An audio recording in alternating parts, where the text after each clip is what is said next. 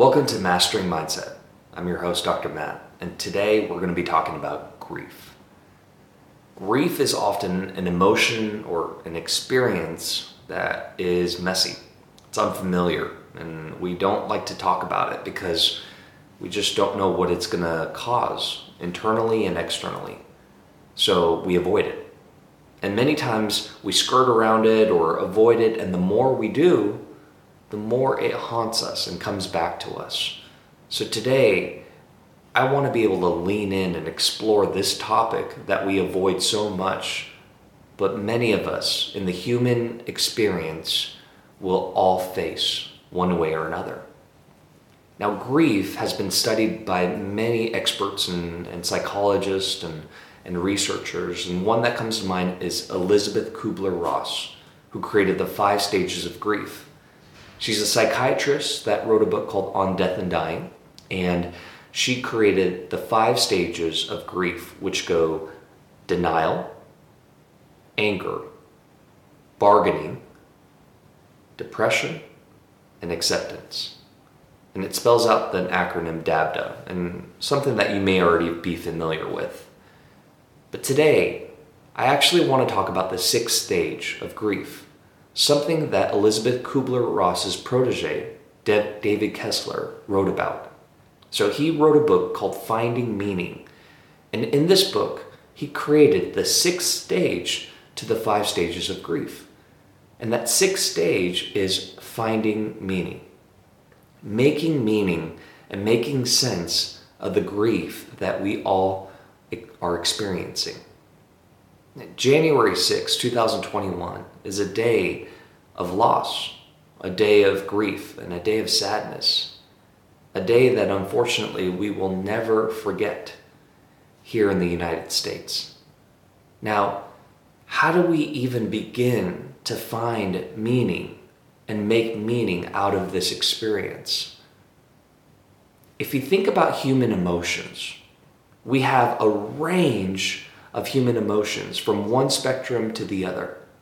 We have this incredible joy and gratitude that we experience, for example, from a birth of a child, and we're holding this child for the first time in our arms. We don't know what we're experiencing. We're just overwhelmed with this emotion of elation and joy and gratitude, whatever emotions might come. We also have the emotions that we experience, for example, on January 6, 2021, of this collective grief and this loss and confusion of things just doesn't make sense. Now, there's so many things outside of our control that happen to us, that we participate in, and that we also can't make sense of. Yesterday, January 6, 2021, is a day that we just can't make sense of it. But it happened. Now, in terms of David Kessler's stage, we've got to try to find meaning. This emotion that we're experiencing, whatever it may be, how do you start making sense of what are you going to do about this emotion? For some people, it's going to encourage you to act, to be more involved, to voice out injustice or to voice out some of the concerns that you may have been just a bystander to in the past. Maybe an event like this will propel you forward to look at your own introspective life and to see, oh my goodness, like wrong is wrong, right is right. And now I have a clear delineation between the two, and I need to speak out and do something different.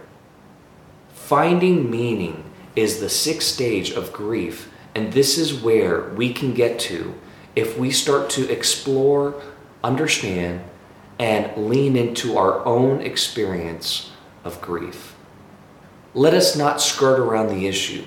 Let us not turn a blind eye to the experience or the loss or the pain that we might be feeling inside.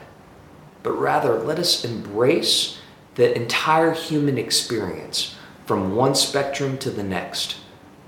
Let us learn to explore and understand our emotions. So rather than our emotions managing us, we learn to manage our emotions. And that begins first by identifying it, understanding it, and embracing it. The emotion that you're experiencing now is real, and it's okay. Welcome it and lean into it. Don't be afraid of it. This is the beginning stages of building the emotional intelligent muscle that we as leaders need to lean into a little bit harder this year. Tune in for more, and I look forward to continue to encourage us on our journey towards emotional intelligence.